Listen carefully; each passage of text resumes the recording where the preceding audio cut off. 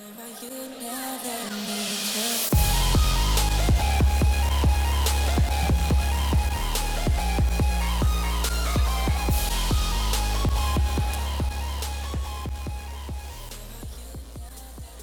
what's up, everybody? Y'all doing all right tonight? We're doing good? I'm getting some hands in the back. One person's doing good. Hey, well, again, welcome to Elevation. I'm really glad you're here. I'll sit. I can sit for about 1 minute, and then I get excited. So here you go. One thing I want to say before we get in the Word is this. Last week, we had this thing called Life Group and Serve Launch. Was anyone here last week, Life Group Launch? You have fun? Come on. And why I want to bring that back up is because arguably one of the most important nights of the year for us. And so we'll say it a lot, that the vision and mission of Elevation is to find your place. We say that a lot. You'll hear me say it a lot. We want you to find your place in three things: in Christ, your relationship with Jesus, biblical community, and the church, the local church. And so last week was a week dedicated to that. And so I just want to tell you, we're starting serve groups, we're starting life groups this week. So if you didn't get to sign up last week, or you're curious, or maybe you're a guest and you're like, man, I don't know what that means, but I want to get involved somehow, we have an amazing Connect team that will be out in the foyer. They'll be at the Welcome Center. You can come talk to me or any of our leaders. We want to get y'all connected because we love a Thursday night service. I love the large gathering. I love worshiping, getting in the Word. But man, true discipleship happens in homes. True discipleship happens on a team or in a group when you're serving other people. And I know this can be a big ministry at times, and we're not mad at God for that. We're thankful that we're growing together as a body of Christ, but we just want you to have true relationships, and that happens in smaller groups. Can I get an amen? So I just have to make reference to that because it's important. But for this week, I'm really excited. We're going to start a new series called Christian Atheist. And we're going to do it for 3 weeks. I can't take credit for it because it's actually one of my mentors. I say mentor, I don't know him. Yeah, you have mentors that you don't know. But it's actually a pastor in Oklahoma City. His name is Craig Groeschel. If anyone's ever heard of him, it's Life Church. And he wrote a book called Christian Atheist. They did a sermon series called Christian Atheist. So I don't want y'all to think, wow, Amir, this is a really cool, I didn't make it up. Scripture says nothing's new under the sun, so hello. But we're just kind of taking it, and I kind of made it my own for you guys because when I listen to this message, because he's a pastor I listen to on podcast, it kind of rocked my world, to be honest. And I had to listen to it again, and then I thought, man, this would be great for Elevation. And so we're going to do 3 weeks of that. But you might ask yourself, okay, Amir, what's a Christian atheist? What does that even mean? What does that word even mean? Well, we can look at, what's an atheist? An atheist is simply someone who doesn't believe in God. And that's okay. So if someone doesn't believe in God, they probably live as if he doesn't exist, right?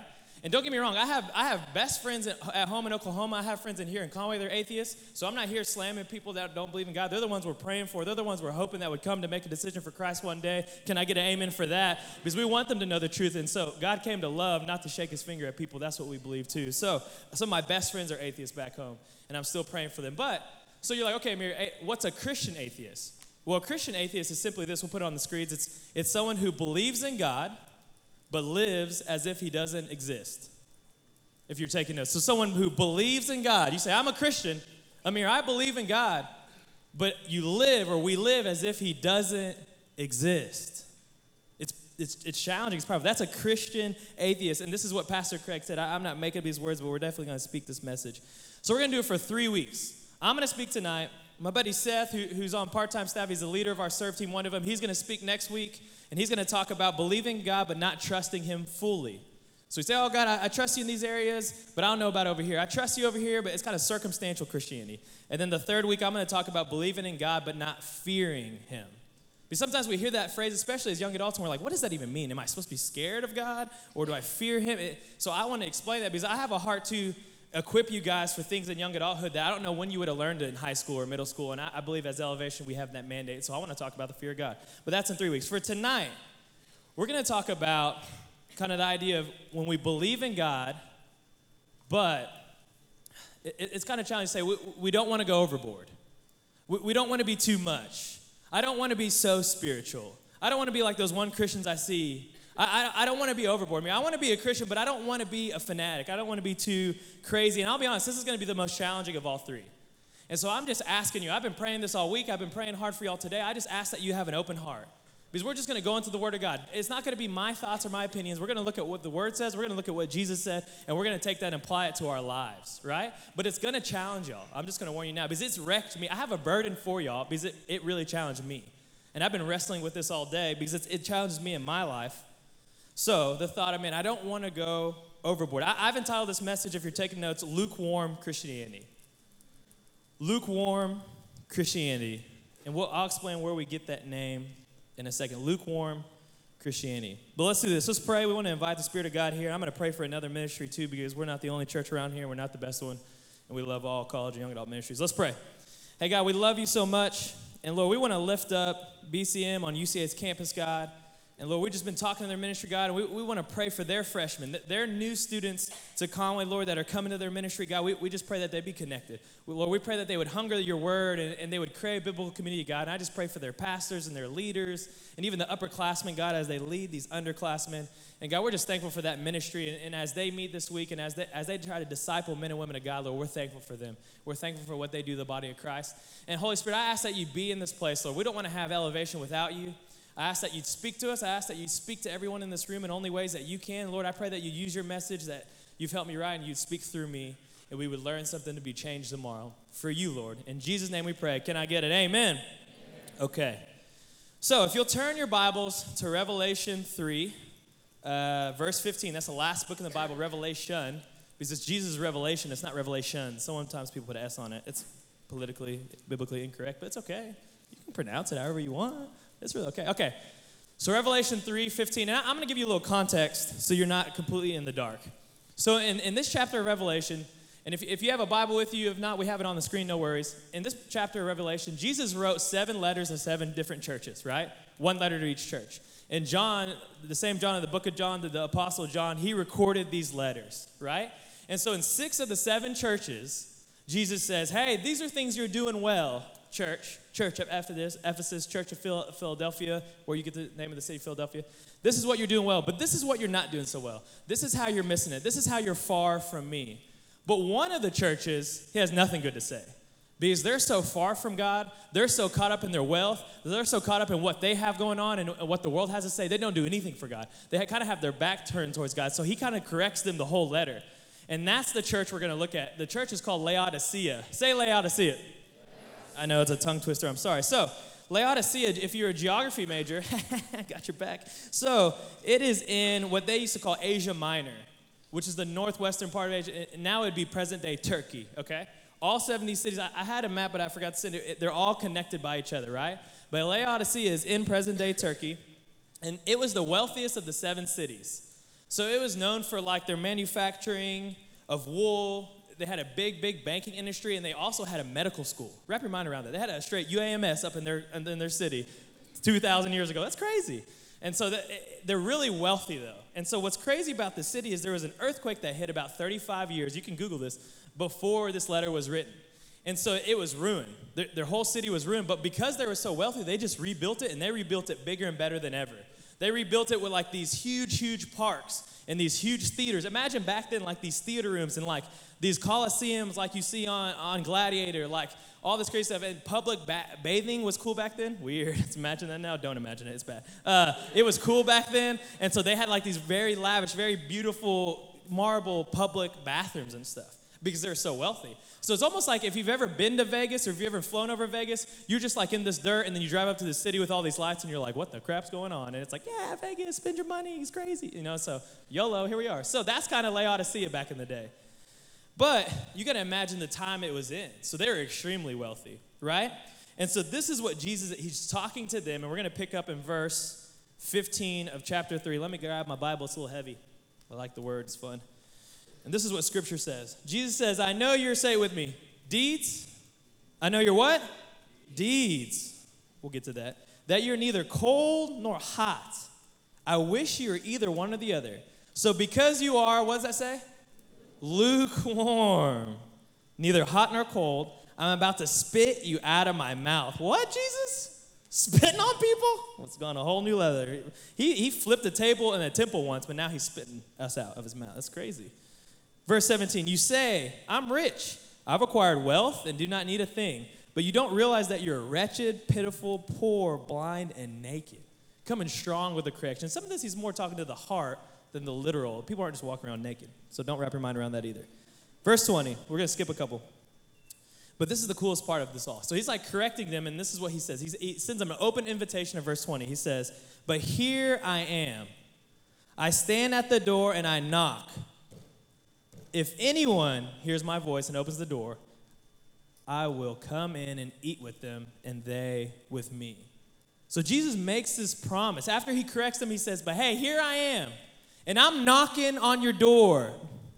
And all you have to do, if you hear my voice, if you hear the knock, all you have to do is open the door. And I'm going to come in and I'm going to eat with you. We're going to grub and we're going to be reconnected again. So there's always hope. So get this, Jesus is correcting out of love. The word rebuke, if you ever read that in Scripture, it's a loving correction. He's not just bashing people just to bash. He's trying to draw them back to him. But at the end of it, he always leaves with hope. Hey, I'm right here and I'm knocking. And I just want you to open the door and spend some time with me. And the cool thing about this is why I made you repeat the beginning. He says, I know your deeds. He doesn't say, I know your sayings, or I know what you've been talking about. He says, I know your deeds, meaning I know how you live your life, because your deeds are showing how you live. So if you're taking notes, I had just this thought. I want you to write it down. I want you to write down, how we live reflects the true reality of what we believe. Not what we say, not what we post, not what we want to say, but how we live reflects the true reality of what we believe. Words do have power. Jesus spoke things into existence, but when our words don't match our lifestyle, it's kind of tough, right? And so Jesus is saying, hey, I see your deeds, and y'all can say all you want, but this is how you act. You act far from, you act lukewarm. And let me give you an example. In that first verse, he says, I know your deeds, neither cold nor hot, and I wish that you were one or the other. How many of y'all, where are my coffee drinkers in the house? Oh my God, Christian drug, baby, let's go. How many of y'all like your coffee hot? Come on, PSL, pumpkin spice, gotta get us out. How many of y'all like your coffee iced? Especially in the summer. Come on, somebody, double shot. Let's do it. How many of y'all like your coffee that's been sitting for 5 hours? Oh, someone goes, ooh, it's gross. Yeah, your warm, hot coffee that's now really, really lukewarm, or your iced coffee that's melted and it has a weird flavor, and then you try drinking it and you get like all the syrup and you want to throw up on someone? Lukewarm. Act like that hasn't happened to you. It happened to me. I'm like, well, this is bad. That's kind of an example he's talking about. So what's crazy about Laodicea is when they had this earthquake, so everything got wrecked, right? It's an earthquake. Well, they were trying to get water.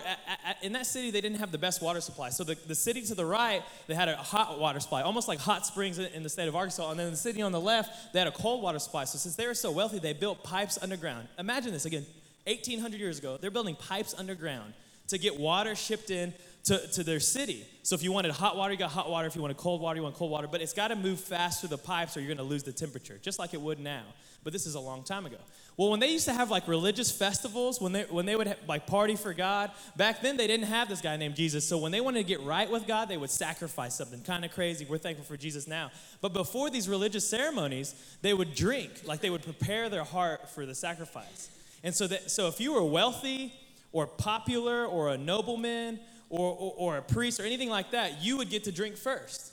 So because these are traveling by pipe and because you get to drink first, you would get the hot water if it was hot. You would get the cold water if it was cold. But if you're just a normal person like us, or maybe you were poor, or maybe you weren't involved in the city council, whatever it is, you would be in the back of the line. And you would get the water after everyone else. And guess what the temperature of the water would be? It would be lukewarm every time. And you'd kind of be dishonored by the people in power, by the people that are wealthy, because they're saying, no, you got to get in the back of the line. You can't have the same water as us. And that's what Jesus is kind of saying. The way you live your life, you're dishonoring me because I'm just in the back of the line in your life. You just live this comfortable life. You just live this complacent life. You live this lukewarm life. And that's not what I want for you. That's not why I died for you. I want to be in relationship with you. I want to be connected with you. I want everything for you, but you just want to live this lukewarm life. And so Jesus is challenged by this. And so if you look at verse 16, what we just read, he says, so because you are lukewarm, neither hot nor cold, he said, I'm about to spit you out of my mouth. What the heck does that mean? Well, spit in the Greek means spit. You're welcome. We're going deep today, guys, so watch out. You might want to get your thesaurus out. It's getting crazy. It's actually the only time in the Bible Jesus says, I'm going to spit in any way. But if you look more in the definition, it means to vomit, reject with extreme disgust, or be repulsed. How many of y'all have ever drank spoiled milk? Someone goes, ooh. What happens when you drink spoiled milk? Do you swallow it? No, it comes out. You know what I'm saying? It comes out your ear, it comes out your nose, and you're like, this is the worst day of my life. And you hate it, and milk was a bad choice. It's a little Ron Burgundy for you. Hey, I was asking someone yesterday, has anyone ever had a rotten sunflower seed? You're like in the bag, and you're just having a good time. Maybe it's the baseball bros, the athletes, and then you have one, you're like, oh my God, this is the worst thing. And it's like cooked somehow, and it's like not even a seed, it's just like the stem, and you hate your life. Rotten eggs. Anyone ever had rotten eggs? Or how about this? No, I'm sorry. You got to make the scripture come alive, guys. Some of y'all are texture people. Where are my texture people? Come on. And you put something in your mouth texture, and you're like, this is the worst day of my life. And you're done. You're done. I'm not trying to be drunk. I know y'all because I'm like, it's a sucker. I hate suckers. Because the texture on my tongue. Okay, you don't have to eat the sucker. It's okay. The same way, you just said it, our body rejects it. It can't take it. Our body responds. We gag. We spit things out. And this is what Jesus said. He says, when you don't show passion towards me, when you're complacent, when you're super comfortable, when you just do whatever you want, it's almost like I can't take it.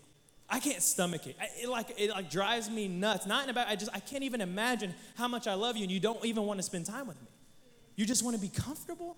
And so it's almost like Jesus is shocked. So when he says spit, it's not to disrespect you. He's mind blown. And so the thought comes of an oxymoron. If y'all know what an oxymoron is, it's just simply when you take two different words and you put them together. An oxymoron. Let me give you some examples. Act naturally. Doesn't make any sense. Hey, act natural. You're like, okay. I don't know what I'm doing. Great. Tight slacks. I want to say skinny jeans, but I might offend some of y'all, so we won't go there. Dry ice. Good grief. Southerners, y'all say that. Good grief, it's been a hot day outside. It's summertime. What did you just say? It's two different things. Airline food. Come on, somebody. It's bad. It's not food. It's like in a box, and no one knows. Walking Dead. It's a show. I just tricked. Some of y'all are like zombies, and it's freaking weird. Okay, so Walking Dead. Microsoft Works. Come on, somebody. If I get the error screen one more time, no, I don't want to send an error report. I want to write my stinking paper because I'm about to throw the computer out the door if you don't stop. Microsoft doesn't work. But oxymorons, right? You with me? But maybe the most challenging oxymoron ever is a lukewarm Christian. Is a lukewarm follower of Christ. Is a lukewarm disciple of Jesus. A lukewarm. What are you, Amir? Oh, I'm just a lukewarm Christian. Wow. It's just super challenging to hear. And so we might ask ourselves, okay, Amir, what does that mean? What does it take to be a lukewarm Christian? I understand the scripture, but how does this apply to me? Well, I think we can give 100 reasons or 100 qualities of a lukewarm Christian. Based off this book and the sermon series I listened to and my experience as a pastor, I'm going to give you a list of 7, right? And I'm going to go through them pretty fast. They'll be on the screen, but I'm going to give you 7 qualities of a lukewarm Christian so we can identify it. And when I'm going through these 7 qualities, you're probably going to think, man, I know somebody who has some of these qualities. Someone in my family, someone in my friend group, someone at my work, or maybe the person right next to me. Oh, don't point at him. Oh, let's get bad. Just kidding. Some of y'all, if you're honest, you would say, man, I identify with some of these. I've been lukewarm. Hey, and let me tell you this, and if you're new, I always say this. I'm not telling you these things to bash you. I didn't grow up in church, but I hear about some churches that go, you're going to hell, you're a lukewarm Christian. I'm not that pastor. That's weird, man. I've struggled with this stuff. I can be a lukewarm Christian at times. I'm really good at identifying these because I've been a lukewarm Christian a lot of the times in my life. And so if you feel challenged by the same point, just know that I'm just trying to strategize with you. I'm trying to be your pastor. I'm trying to coach you to know, man, if we can identify qualities of lukewarm Christian, we can avoid it and stay really hot for God. Can I get an amen? That's why we're talking about this, okay? So, number 1, if you're taking notes, we're going to go fast. Lukewarm Christian. A lukewarm Christian craves acceptance from people more than acceptance from God. A lukewarm Christian craves acceptance from people, acceptance from man, more than acceptance from God. Scripture, Galatians 1:10, Paul's talking. He says, am I now trying to win the approval of human beings or of God? He's like confused, looking around at people. Or am I trying to please people? If I were still trying to please people, I would not be a servant of Christ. He's just like perplexed. He's looking at people and he's like, are we trying to please God or are we trying to please people? Because I don't understand what's going on here. And this is crazy, guys. We live in like a selfie, no pun intended, sinner generation. We have these questions like, do they approve of me? Do they like my picture? Do they retweet this? I know some people, and I'm not going to call out, maybe not in this room, that will delete Instagram posts if they don't have a certain number of likes in the first 5 minutes. You think, I'm not making this up. High school students, I've heard this. Because they're so consumed of what people think. They're so consumed about the acceptance of others. Do you like my outfit? Is my home cute? Do you like the decorations? Did you like the engagement? Did you think we proposed the right way? Was it cute enough for you? Or here's another perspective. Like we think, man, I just want people to approve of me, which is not a bad thought. I want to fit in. But if I don't get your approval, I don't fit in, I'll change my morals. No, it's okay. I'll change just so you'll support me, just so I can fit into this group, just so I can be accepted. That's what happens in our age group. That's what happens in our generation. We see a trend, and I don't really do that. I don't really live like that, but everyone's doing it, so I can just do it because then maybe I'll fit in more. And it's just reinforcing thoughts. Man, we're living for the acceptance of other people, not for God. And Paul's saying, hey, you got to beware of this, especially in our age, especially in our generation, especially with technology. You're not living for other people. You're living for the King. You're living for the God who created you. And a lukewarm Christian craves the approval of people more than the approval of God. Number 2, I told you we're going to go fast. A lukewarm Christian rarely shares their faith in Christ. Rarely shares their faith in Christ. Rarely shares the goodness of God, the things that God's doing in their life, the way that God's shaped them and encouraged them and helped them, and many times they rarely share it. Why? Well, a lot of reasons. We say, man, we don't want to be weird. We don't want to be rejected. We don't want to push our thoughts onto other people. Man, they're not really a Christian, so I'm not sure if I should share that. But this is the kicker, guys. This is what Pastor Craig talks about in his book. It's like, if we really believed, myself included, if we really believed in the gospel, if we really believed that the story of Jesus transformed lives, we would ask God for strength every day to go tell everyone. We go tell our friends, we go tell our family, we go tell our classmates, we go tell our teammates, we go tell our coworkers. We wouldn't shut up about it. And I'm not talking about going and knocking on doors and being weird and saying, here's a pamphlet, welcome to Jesus. I ain't talking about that. I'm talking anytime God gives us opportunities every day to share stuff about him, and we would do it, and we'd be excited about it because we believe the gospel changed lives. But do we do it? Most of the time, no. Because we're intimidated, or we don't know. We don't want to be weird. And all God wants to do is just like, I just want you to share who I am and what I've done for you, let alone what you're learning in my word. But lukewarm Christian rarely shares their faith. Number 3, lukewarm Christian rationalize their sins. Lukewarm Christian rationalize their sins. We live in a culture that literally renames, guys, rebrands sin. So it was called adultery in the Word of God, but now we call it an affair. That's a lot nicer, right? It was just an affair. He just committed an affair and they got a divorce, no big deal. Or it's called pornography, but now we call it adult entertainment.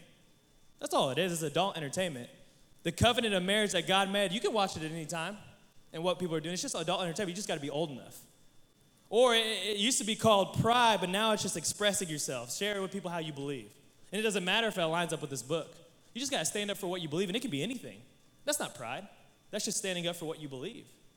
And I'm not saying, guys, there's good things we all believe. I'm not talking about that. I'm talking about things that are far from God, things that are far from God's word. Because we say these things like, man, well, it's not as bad as so-and-so. I mean, Amir, it's my life. I can do whatever I want. Why are you worried about what I'm struggling with? Or this is just the way I am. I've always struggled with this. It's always going to be like this, so I'm going to rationalize. It's not hurting anyone else. So what happens is we rationalize sins. We're deceived by the enemy. We're separated from God, what we've been talking about the past couple weeks, and we think it's okay because we rationalize them.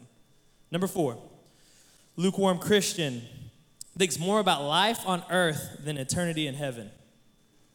More about life on earth than eternity in heaven. We're consumed with earth, what's going on here, the things of the earth, the material things of what's going on, then eternity. God promises a home, eternity in heaven. Hebrews chapter 13, verse 14 and 15 says this. For this world is not our permanent home. We are looking forward to the home yet to come. Therefore, let us offer through Jesus a continual sacrifice of praise to God, proclaiming our allegiance to his name. So if you're a believer in Jesus, guys, this is not your home. Not that you can enjoy life on earth, not that you can have a great family and great friends, stuff like that, but we get so caught up in the world, we watch the news and we get freaked out. We hear about these things that are going to happen, we get freaked out, there's crazy things going on, and it's like we're circumstantial on what the world's going on, and God's saying, this is not your home. I haven't called you out of darkness so that you enjoy here. This eternity is the best place ever. And you're just here for a time being that you're going to do my work and my will, but why are you so caught up in the things of this world? This is not your home. But it's just like, man, I'd rather live till I was 110 and poop my pants and wear diapers than go to heaven. I don't want to die. We don't want to die. It's too scary to die. And it's like, whoa, let's take a chill. But it's just things. We get consumed in things, and I want these things, and I don't have these things, and I hope to have these things. And we forget about the God who created everything. That's what we forget about. He said, I created those things for you. I created this life for you. I created that job for you. I created these opportunities for you, but you're so consumed in the things, you forgot who gave you the things. Because a lukewarm Christian more consumed with this world than the eternity to come. Number 5, I know this is tough. Stay with me. We're going somewhere. Lukewarm Christians only turn to God when they need something. Only turn to God when they need something. So, yeah, God, I'll pray or I'll ask you for things when I need something. But when things are going good, I'm okay. Work's going good, family's going good, school's going good, finances are going good, weather's beautiful, hello. I'm okay, God. But then, someone goes to the hospital. So we get our God tool and we say, God, I need help. They're in the hospital. They're not feeling well. Jesus, please come. Will you heal them? Be with the surgeons. And then they're great. Okay, God, we're good again. Thanks. See you. See you later. Or we're having trouble in our family, or if you're dating someone, or if you're married, or you have children, we're having trouble there, and it's, God, I need your help, man. My spouse, my boyfriend, my dad is not going well, and then God comes and intervenes, and he restores that relationship, and he heals it, and you're like, this is great. And you're like, okay, God, I'm good. Thanks. That was great. Thank you. Almost like he's a genie in a lamp, the creator of the universe. God, I need your help. Okay, you can go back in there. We're good. And it's just like, God's just like, no, I just want to be in a relationship with you. There's nothing wrong with calling upon me, but I want to be in this daily relationship with you, talking and walking with you every day. So it's not like you have to call me in an emergency phone call. I'm already right here hanging out with you. You don't have to look up the sky and say that I've been here with you the whole time. That's what he wants from us. It's since the garden, he wants a relationship with us. But we get so caught up in our world, we're just like, okay, it's just when I need God. It's just when I need God. It's circumstantial Christianity. Number 6, lukewarm Christians will give whenever it is convenient. We're not just talking about finances here. It's a part of it. Time, energy. But lukewarm Christians will give when it's convenient. So we think things like, man, I'll give when if it makes maybe me look good and people can see that I'm giving to the church or to my friends. Or I'll give if it doesn't mess up my life in any way. If my finances are okay, or if it doesn't change my life, I'll give, I'll serve, or I'll give, but don't push me. Because the church is just interested in money. Why do you always want my money? I don't want your money, and the church doesn't want your money because the church doesn't need your money. It's God's money. He gave it to you. The book of James says every good and perfect gift is from God above. And so we get in this habit of a lukewarm Christian saying it's my money, it's my food, it's my car, it's my house, it's my friends, it's my girlfriend, it's my family. But a follower of Christ says, it is God's money and God's house and God's time and God's energy and God's opportunities and the family God placed you in and the friends that God gave you. But we get in this me, this habit in lukewarm Christianity, and then we're like, man, I don't know. I don't know if I trust God. Seth's going to talk about that next week, but I just want to give when it's easy. I want to give when it's convenient. And God's like, that's not ever what I wanted for you. Number 7, last one. Lukewarm Christians, honestly, they're not much different than the rest of the world. They're honestly not much different than the rest of the world. And so if you think of myself and the times I've been lukewarm, we look at just someone in the world or maybe a non-believer and we think, say the same things, act the same way, react the same way, watch the same things, listen to the same songs, dress the same way, believe what culture says. If morals go this way, then I'm going with their morals. Oh, people get divorced, that's okay. Things aren't going well, we should probably just get divorced. Because that's what the world does. And it's like, God's like, I never intended you to be like the world. Or I'll follow God, but I don't want to do things for him. I want enough of God to get me into heaven, to get me out of hell, but I don't want to go after that, Amir. I don't want to be weird. I don't want to do too much, but I want the eternity card. That sounds awesome. I don't want to suffer. I don't want to be challenged. And Jesus calls this kind of person lukewarm. And he can't take it. It like hurts his heart. It grieves God. It's like, this is not what I intended. This is not what I want from you. Okay, I know it's heavy in here. I would dance, but I don't know how to dance, and then I'd make you laugh, so it'd be embarrassing. So, okay. The reason why I can talk about this so confidently and so passionately and be so direct with y'all, it's because I've struggled with this so much. Because I can name you time after time after time after time, even as a pastor. You're a pastor, and yes, Amir, you're a pastor, and you struggle with being lukewarm? Yes, I struggle with being lukewarm. That's why I can speak so passionately. That's why I can speak so boldly to y'all. It's not just something I research, and I'm like, all right, Elevation, this is where y'all are. No. It's like, Amir, you have to constantly remind yourself that you can be lukewarm at times. And you get blessed to lead a group of amazing young adults, and if you're being lukewarm, how do you think they see you? That's what I struggle with daily. And so let me tell you some of my story, just to help relay. Okay, so I didn't grow up in church. So I came to Conway, to UCA. I tried to play soccer. I tried to walk on. I didn't make it. That was fun. So see ya, soccer. That was great. All right, God, come in now because I need help. I'm crying in my room by myself. I don't know anyone. I thought Arkansas was Missouri. I thought you go through Tulsa to get to Arkansas. Nope, that's Missouri. I was in trouble from day one. And so someone invited me to a student ministry. I started going. I'd never really been to church. I was like, this is awesome. It was my best friend who played soccer. He was really good. He was a year older than me from my hometown. And so I started going, and I got involved with a small group. And I was like, this is awesome. I got a Bible, and I started reading my Bible. And I just remember going to church or going to ministry. And I remember, but I would always do things for other people. I would make sure I didn't miss a service so other people knew I was there. I'd make sure I was in small group and I read before small group so I can share, and not share about what God's teaching me, but I felt cool when I could be in the Christian crowd because I didn't know what I was doing. I had never done that before. So I was very lukewarm. But the cool thing is God led me to this camp, and I worked at this camp for 4 summers in Northwest Arkansas, and God really changed my life. But the first summer, I remember meeting all these other counselors, my age and even older, college students and young adults, and I remember thinking, man, they are so different than me. They're on fire for God. They're excited about God, and I'm not talking about they're perfect, guys. They had the same struggles I did. They had the same family stuff as I did, but like they love their kids. They serve their kids, and I was struggling to do it all. And I remember by the end of the summer, I was like, I don't understand. I'm like missing it here. I'm very lukewarm. And it came to my friends told me, hey man, Amir, you don't work for your relationship with God. You're saved by grace, not by works. It's a gift from God. And so I thought I was a Christian. Guys, I wasn't even a Christian for 2 years. Going to church, going to small group, and I never surrendered my life to Jesus. And I was challenged why I didn't have a connection with God because I was living a lukewarm life, and I wondered why the God didn't want to spend time with me because I never gave my life over to him. That's why.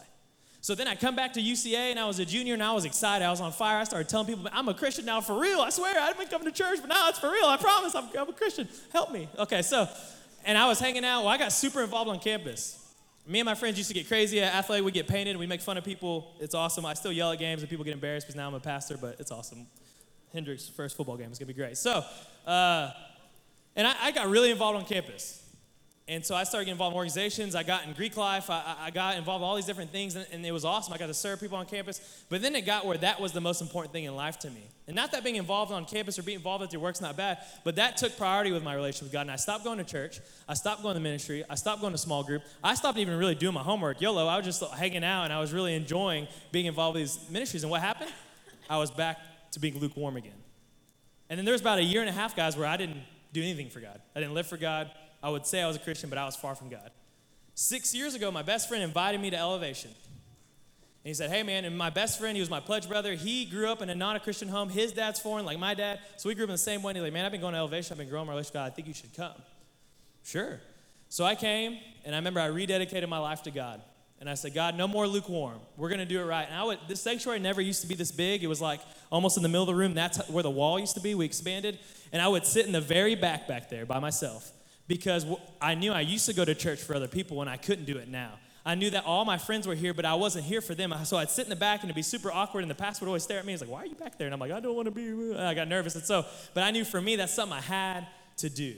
I'm just giving y'all examples because I was in the same place as these qualities are saying, and I'm your pastor. And now I'm a pastor. I've been a pastor for a little over a year. Oh, let me say this. This is an important one. Because let me speak to the college students for a second. You know when people say college is the time of your life and it'll end, and they're like melodramatic, and you're like, okay, Dad, you're 55, shut it. It's okay, we get it. And the 40s were cool. You know, it's like, sorry, my dad's that old, but not the 40s didn't go to college. That's weird. Okay, he's 100 years old. So, no. They say that because when I went to grad school, and I know you're not out of school, but I was in grad school, and you step into young adulthood, and young adults will know what I'm talking about, your life just changes. You didn't do anything wrong. Nothing bad happens, but your friends leave Conway. And some go to work, some get married, some have kids. Some of my best friends still live in Little Rock, and it's the hardest thing in the world for me to hang out with them once in 3 months. It's just a different season of life. You go from having class and being around all your friends and community to just going to work, and you have new friends, but you don't get to see your friends as much as you like. You have to be way more intentional with friendship. But that's just a part of life. You grow up. If you're a young adult, you know what I'm talking about, right? It's just different. And one of my biggest regrets in life, just to be really real with y'all, is God had blessed me with so much influence on UCA's campus. And I know this now out of humility. I'm not saying this out of pride. And I never used any of it for God. I never invited someone to Elevation. I never invited someone to my small group. I never talked about God. And I was involved in 8 different things. I knew all these people and got to do all this stuff at the football games. And I never talked about God at all. And it was the biggest regret of my life. But how many know God's cool? God's a God of and one. God's a God of second chances. And now I get to be a college and young adult pastor and talk to college students and talk to young adults. And now I get to use this influence to talk about God again. So if you're challenged and you feel like you've missed a good thing, you're in a good place because God gives us second chances, right? But even as a pastor, guys, last year I'd be sermon prepping and it'd be the only time I got in the Word in a month. And I would be back to lukewarm. And so I'm just trying to connect with you guys and relate so you don't feel like I'm barking down your throat. And like, well, what, Amir, what does all this have to mean? And it's like, this can be really challenging. Let me tell you this. You might be sitting in your chair right now and you might be like, man, I just sense something, Amir. I don't know, it's kind of heavy or I'm kind of challenged by this. You got to know this, like, that's God drawing you into him. There's two C words that people get in the wrong order. It depends on the church they grew up. Conviction is from the Lord. The Spirit of God will draw you in subtly and out of love, and he'll say, come back to me. Oh, you messed up? Oh, you've struggled with this? Great. Well, come back to me. I'm knocking on the door. Come back to me. Condemnation is from the enemy. He's saying, get away. You're not worthy of God. You messed up. You need to get away. That's not God. So if you're sensing something like that, if you're sensing something negative, let me encourage you, that's not the Lord. The Lord doesn't push you away. Even when you're dirty as dirty, he says, come to me. I'll make you clean. That's the encouraging part of all this. So if you're challenged right now, just like I am speaking to y'all, you're in a good place, but the Lord wants to bring you in. Hey, you know when he brings you in, he wants you to come as you are. You can be dirty, you can be clean, but the cool thing about God is he doesn't want you to change, he doesn't want you to get fixed up, he doesn't want you to do anything, but he'll never leave you in that place. That's what's cool about God. So if you're in this room, you're like, man, Amir, this is challenging. It's okay, let's get to the hope. Verse 20, if you were like, Amir, what do I do? Verse 20 says this, Jesus said, here I am. I stand at the door and I knock. He's knocking. He's knocking. I know you've been challenged. I know you've been lukewarm. I know you've turned your back to me. I know it's complacent, but I'm knocking at the door. Will you open it? And he's knocking because he initiates the pursuit. We just have to respond to the pursuit. If you ever have quiet time and you go to hang out with God and you're like, your guys are not there. No, he already initiated it. You just have to respond to it. And so he's saying, just come in. But when he comes in, you just come as you are. We think so many times we have to get right. Or, I'll go back to church. If I had $1 every time in college, someone said, I'll go to church, but after college, when I graduate, then I'll get things right, then I'll start coming to church. I'm like, well, that's the opposite of the gospel. That's the opposite of what Jesus wants. Because he's the only perfect one. And he died on a cross for us so we can be connected to him forever. That's what's cool about Jesus. And so if you're in this room and you're like, I don't understand, what do I do? I resonate with some of this lukewarm stuff I'm trying to figure out. You just got to let him in the door. You just let him in. He's knocking. Scripture says you hear his voice. You just let him in. He'll come and eat with you, metaphorically speaking. Hello, we hungry? And he's going to hang out with you and be in a relationship with you. That's all you have to do. It's that simple. It's that simple. 2 weeks ago, we talked about how do we stay? We just got to stay connected to Jesus. Is that simple? Yeah, it's that simple. We just make it way harder than it is in our life. It always comes back to relationship. But some of y'all are believers in Christ. And you're like, Amir, I've opened the door. I've said yes to God. Whether it was 20 years ago, 1 year ago, 5 years ago, I don't care. I've said yes to God, Amir. But some of this stuff you're saying, I think I'm pretty comfortable. I think I've been complacent. I think I've been lukewarm. What do I do? What do I do with this word? What do I do? This is challenging. God's bringing me, but what do I do? Imagine this visual. Some of y'all are parents. We have parents in Elevation. It makes my heart so happy. Some of y'all are parents, or some of y'all have younger siblings, or when you were little, when your dad came in, or someone older, an authority figure, your mom in your life, what would you do? What does a little kid do? They run to them, right? I see it with my friends, pastor friends who have kids, they run to them, Dad, Mom, and they jump in their arms. They opened the door, the parent, they walked in, and the kid simply pursued them. And he ran right at them, or she ran right at them and said, I want you, I need you, and he jumps in his arms.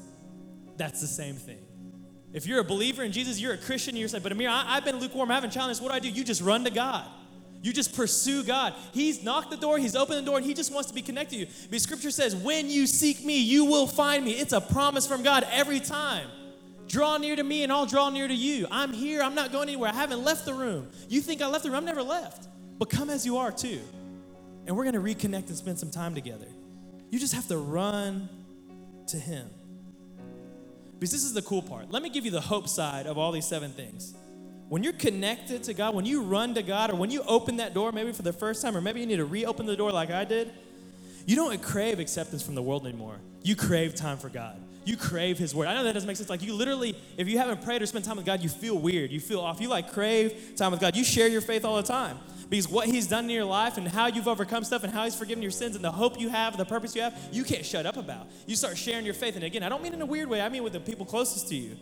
You don't rationalize your sins. You confess them. Because in 1 John, scripture says, if you confess to me, I'll forgive you. And if you confess to another, the book of James, you'll be healed in Jesus' name. You don't rationalize them. You don't hide your sins. You confess them quickly because God's promise is true. He says, I'll cast them as far as the east is to the west.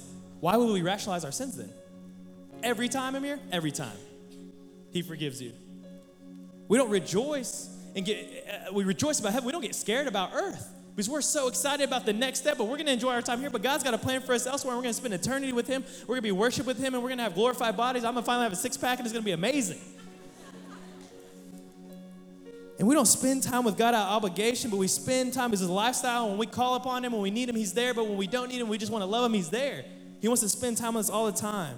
When you realize God's given you gifts and they're all from God, that you want to give freely and you want to do things that advance the kingdom, whether that's financially or whether that's serving, or whether that's helping a brother out, whatever it is, you're not so caught up in holding things tight to you. You just want to give. Because the giver of the gift is so good. And he's given us so much. And the seventh one, you're transformed. Scripture says you're a new creation. The old is gone, the new has come. You're a light on a hill. You're salt of the earth. And you're set apart from the world. But then the cool thing is, once you're set apart, God sends you back in there to be a light for the world. He says, don't conform to the patterns of the world, but be transformed by the renewing of your mind. But I need you to be in there because I need you to be light for me. I need you to bring hope to dark places. I need you to encourage people that are fallen. I need you to show people how once you were in darkness, but now you're in light. I need you to share that with other people. But we are set apart from the rest of the world. So in closing, I'll say this. Tragically in our world, and I really think in our generation maybe more than anyone, this thought of lukewarm Christianity is a real thing. It's not just something, I think y'all can all resonate either within your life or you know somebody or even with my story. But if we know who God is and what he's done for us and we begin to grow in that, and we know that Jesus came to this earth to die for us so we can always be connected to him, and all he wants is just our life back and spend time with him daily. Guys, it's going to get to a point where we have to make a decision. The ball's on our court. And let me tell you something about our ministry. That's where Find Your Place comes in. Because once you make that decision, we want to be a ministry that has your back. We want to be a ministry that equips you for the future. We want to be a ministry that gets you ready for adulthood and young adulthood and whatever that looks like. We want to be a ministry that helps you grow in your relationship with God. So once you said yes, we want to be a ministry that fights with you so you never will be lukewarm.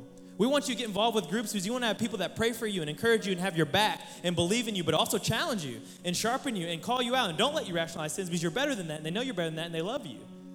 That's what Find Your Place is. We want you to be involved with biblical community, that people are not going to talk behind your back, but they're going to have your back. We want you to serve in the church because the church is the hope of the world is the local church. And I'm not talking about the four walls. I'm talking about the people in the walls with the Spirit of God inside of them. You guys are the hope of the world. If you watch CNN, it's the dumbest, craziest stuff I've ever seen. But we're the hope of the world because it's Christ inside of us. That's why. That's why we talk about Find Your Place so much. We just want to be a ministry that has your back in that. And I just want to fight and never have that issue of lukewarm Christianity ever again. But we're going to do it together. We're going to do it one day at a time. And we're going to walk in the purpose that God died for us. Can I get an amen?